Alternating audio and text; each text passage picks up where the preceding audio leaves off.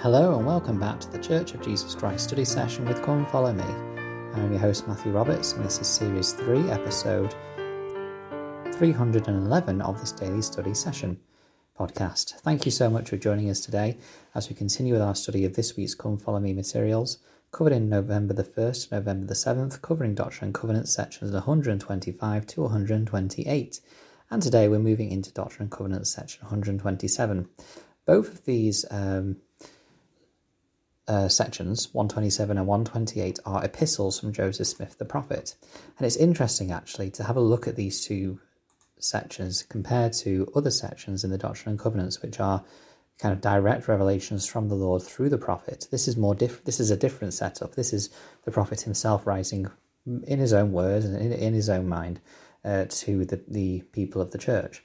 Of course, we have these as revelations and as canonized scripture, and this is because, of course, Joseph Smith, as the key holder and as the prophet of that at that time, when he was speaking by the influence of the Holy Ghost, he is a prophet, and so speaking for the Lord. But in this case, he's not speaking as if he is the Lord, but directed from him. And so these epistles are interesting, not least for the fact, because when you look at the actual language and the way in which it flows differently to the other sections when it is revelation directly from the Lord himself, there's clear differences between the two the stylistic writing in these, and so it does paint an interesting picture really about how these two sections are directly from his thoughts and promptings by the Holy Ghost to him, rather than these direct revelations as if the Lord is speaking to the individual himself.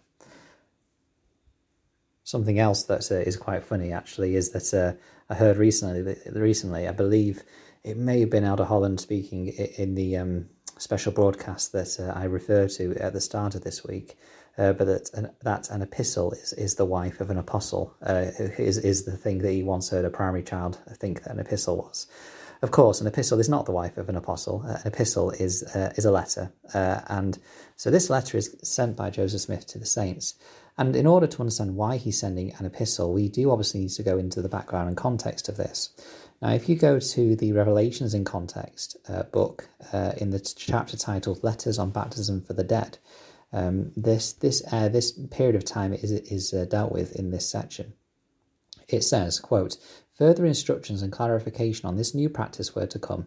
In August 1842, Joseph Smith was accused as an accessory in the attempted murder of Lilburn W. Boggs, the former governor of Missouri. To avoid arrest, Joseph remained more or less in hiding for about 3 months in the homes of trusted friends. Wilford Woodruff wrote in his journal that though Joseph has been deprived of the privilege of appearing openly, yet the Lord is with him as he was upon the Isle of Patmos with John, intimating that Joseph had experienced spiritual manifestations during his absence from public life." Close quote. This is interesting because, of course, we have here this idea that Joseph Smith was accused of this attempted murder, or being an accessory of, or part of the attempted murder of Lilburn W. Boggs. He wasn't... He was accused of this because there were reports or rumours that one of Joseph Smith's bodyguards, Porter Rockwell, was in Missouri around the time of this attempted murder. Of course, this has not been confirmed as such or anything like that, but of course, there were some individuals who questioned, well, who would want this to happen? And of course, with all the issues and problems that had happened in Missouri a few years earlier, Joseph Smith was one who was pointed as one who couldn't be trusted in this case. And of course, with people from Missouri constantly trying to get to Joseph Smith, I mean, they'd already had some previous failed attempts at extraditing Joseph back to Missouri so they could, as they put it, exercise the law upon him, which basically meant that he would never leave.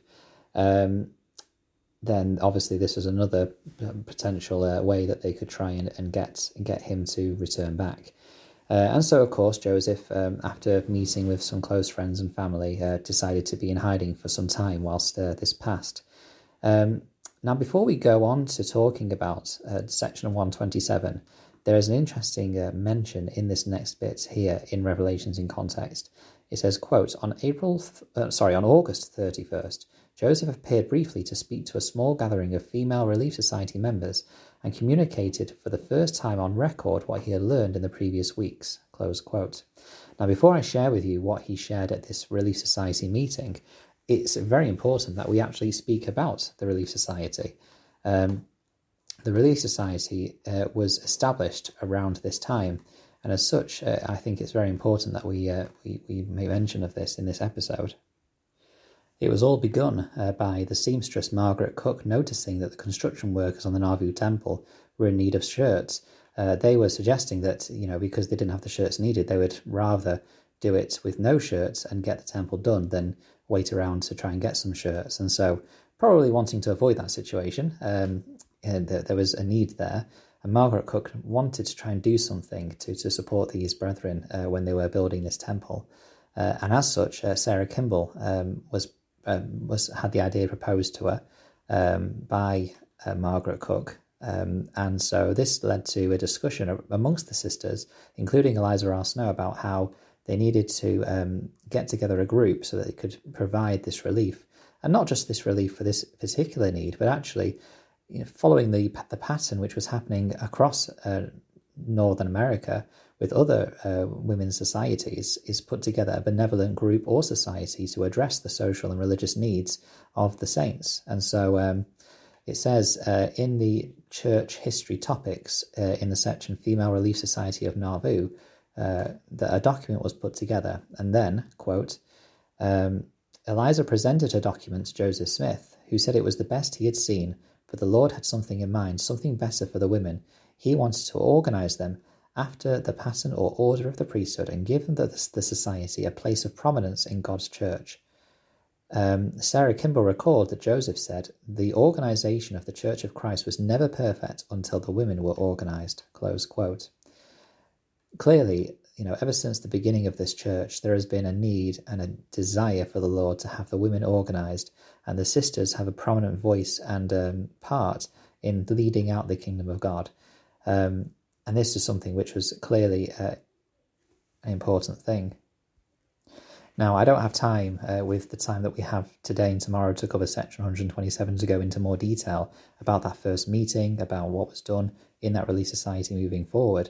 But what is interesting is the fact that going back to August 31st now, so a number of months later, Joseph appears to this group and this gathering of Female Relief Society members and communicates this to them for the very first time it was spoken about.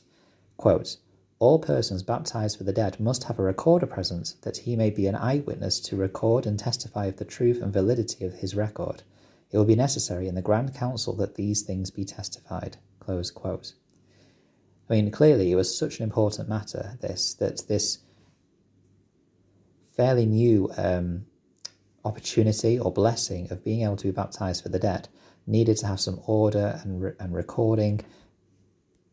And I love the fact that this principle or this important part of the baptizing of people for the dead was first revealed to a group of Relief Society sisters. Again, just making the points that these individuals were important leaders and an important part of the Church of Christ, of Jesus Christ of Latter-day Saints at this time and moving forward, of course, today as well. Because of the time, we will have to stop there because obviously what I'm going to share next dives into the section about what Joseph Smith records in the epistle. So we'll look at the section in more detail tomorrow. Thank you very much for sharing your time today, and thank you for listening. Please share the podcast with someone that you know, and please join our Facebook group, Church of Jesus Christ Study Session with Come Follow Me, if you'd like to hear more, or share more really, or rather, about your feedback and what you've studied as well. Thank you very much for your time, and until we meet again.